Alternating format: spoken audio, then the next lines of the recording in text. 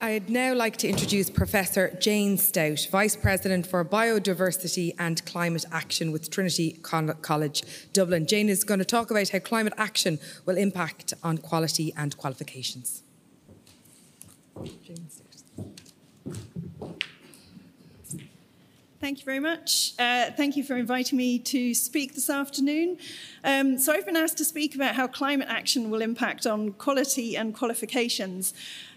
Climate action, the responses that we make to the global challenge of climate change will impact everything that we do as individuals, as citizens, and of course as educators across all of our institutions. But perhaps, unlike current socio-political challenges, it's not a sudden crisis, and it's not something that's unexpected. So scientists have been warning society for decades that we are in trouble in terms of our environmental situation. So in 1992, 1,700 scientists came together and published a paper that was a warning to humanity based on deteriorating trends in various aspects of the environment. 25 years on, in 2017, more than 15,000 scientists produced a second warning because things just weren't getting better. And you can see in these graphs that I've put on the slide here, the change between the first paper in 1992 and the second paper in 2017 is the bold line on each of those graphs. And you can see the trajectories are still going in the same direction. So we're still seeing freshwater resources per capita, forest area, and vertebrate numbers declining. We're still seeing temperature, carbon dioxide emissions, and human and livestock populations increasing. And just last week, many of you may or may not have heard the latest Living Planet report, which documented that there's been a 69% decline in abundance of vertebrate animals since 1970. Just let that sink in for a minute. 69% decline. That's nearly 70% of all of the birds, fish, mammals, reptiles, and amphibians that were on the planet 50 years ago are not here today. So massive loss of biodiversity. Nature is literally on its knees. And as the planet warms and as biodiversity is lost, this threatens our homes, our health, our food, and our livelihoods. So, of course, we will see the impact of these challenges in the education sector. There are practical implications for our campuses, so changes in the heating, the cooling systems for our buildings, how we dispose of waste, how we manage our grounds, the food we consume.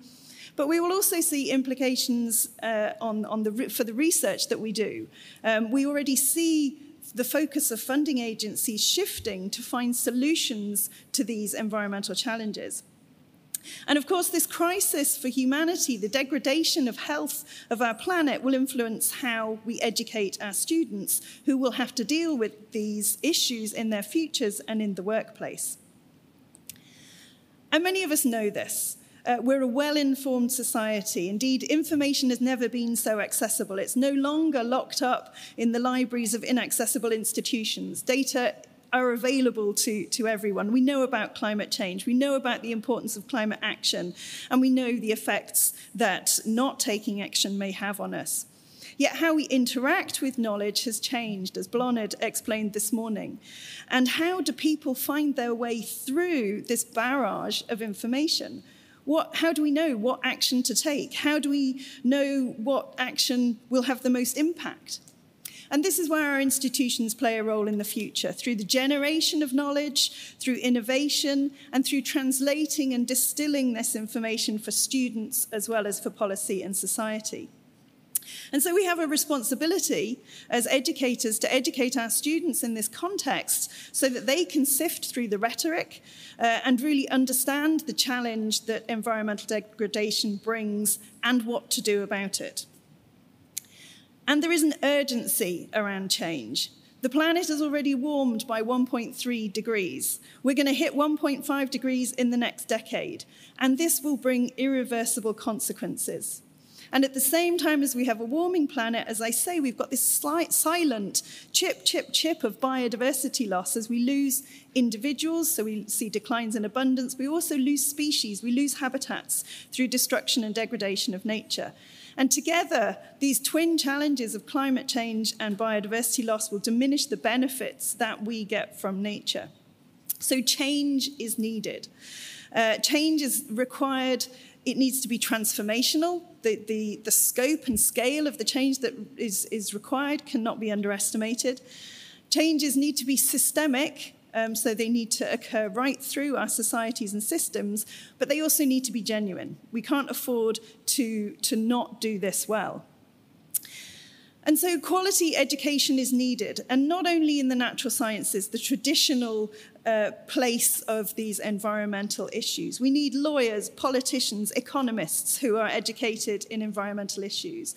We need the creative arts to appreciate and communicate about nature and our link to it and our place within it. We need health scientists who can cope with the changes in disease type and prevalence in a warming planet and other physical and mental health challenges that are coming. And we need STEM education to recognize that the challenges of the future will need novel ways of thinking. But the key thing is that we need to make sure that education cuts across these disciplines and that it integrates them. We can't have this silo thinking. We need these transversal skills. Because sustainability is about facing environmental challenges in a socially just and economically viable way. We need to educate our students within the donut that Linda Doyle spoke about earlier this morning, in the space between the ecological ceiling that we can't exceed and the social foundation that we shouldn't want to go below. The European Commission has recognised this and called for environmental sustainability to be at the core of education and training across the European Union, and have recognised that currently it's not. And the JRC has developed a competence framework on sustainability that maps out the competencies that our students will need in the future. At a national level, earlier this year, the second national strategy on education for sustainable development was published, highlighting that it's more important than ever that students address these issues. We're not starting from ground zero. Third level sector is already mobilizing. Some have been working in these areas for years. We have green campuses. We have formal and informal programs on sustainability. We have linking across disciplines. We have positive change starting to occur. And there are lots of international as well as national networks and groups for collaboration, for partnership, for sharing learning. And we're going to need these. We're all faced with the same problems, with the same issues. We need, as I say, this transformational, genuine, positive change, and we need to get there together. In Trinity, we're trying to embed sustainability across the whole of everything that we do. So through our operations, through our research, and in our education. There are challenges. There are practical ones, like what targets to set and how to achieve them, what data to collect and how to report on them, how to fit biodiversity and climate action into the curriculum in a meaningful way, how to fund this, given the shortage of funding in the Irish HEI sector, and how to recognise and reward staff and students for their efforts, how to avoid greenwashing and make genuine change, and how to embed this change rather than just adding it on as another tick box exercise. There are lots of options in terms of embedding sustainability in our education, including creation of foundational modules. So these could be modules that are taken at the beginning of a program or prior to entering a program or at early stages in a program. But we need to address how to maintain quality in these kinds of modules. And again, make sure that they're more than just a tick box, that they're not just so simple and straightforward that everyone can do them. They need to be challenging. We can create specialized modules, so modules that are open across disciplines, that integrate between disciplines. And of course, we can build on and create more specialized programs at undergraduate, postgraduate level, and others. There are risks if that we have our specialized education siloed or in boxes that it's not accessible to everyone. So this is why open foundational modules that everyone can take is perhaps a good plan. But specialized programs can enable students to go into more depth, be more specific. And also, we need to remember that it's not just all about the third level and university level programs. Lifelong learning, pre and post third level is important. And the higher education sector can't do this all by itself. Partnerships are important. Every public and private body is facing similar challenges. The challenges that we face are not just local to us here, they're not just local to us in Ireland, they are global. So partnership, knowledge sharing, sharing infrastructure, doing things differently, having joined up thinking is all required. So just to summarize, in terms of how biodiversity and climate action, and I've added the word biodiversity in there because it's not all about climate, it's not just all about carbon, how biodiversity and climate action will impact on quality and qualifications, we need urgent action, and we need action across various aspects of nature. As I say, we can't just focus on carbon. This will impact what we do as educators and how we do it. What we teach and how we teach it must be genuine. And not just in the classroom, but by practicing what we preach, linking the local and global in terms of the theoretical aspects as well as the practical. And I think one of the key points is transdisciplinarity.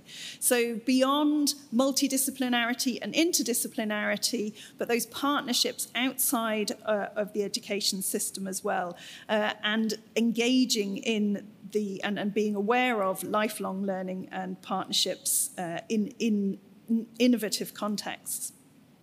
And within the context of the current political and socio-economic precarity that we exist, the challenges associated with biodiversity loss and climate change and their impacts demand quality in our qualifications, and we have a responsibility to deliver this alongside other more practical actions. Thank you.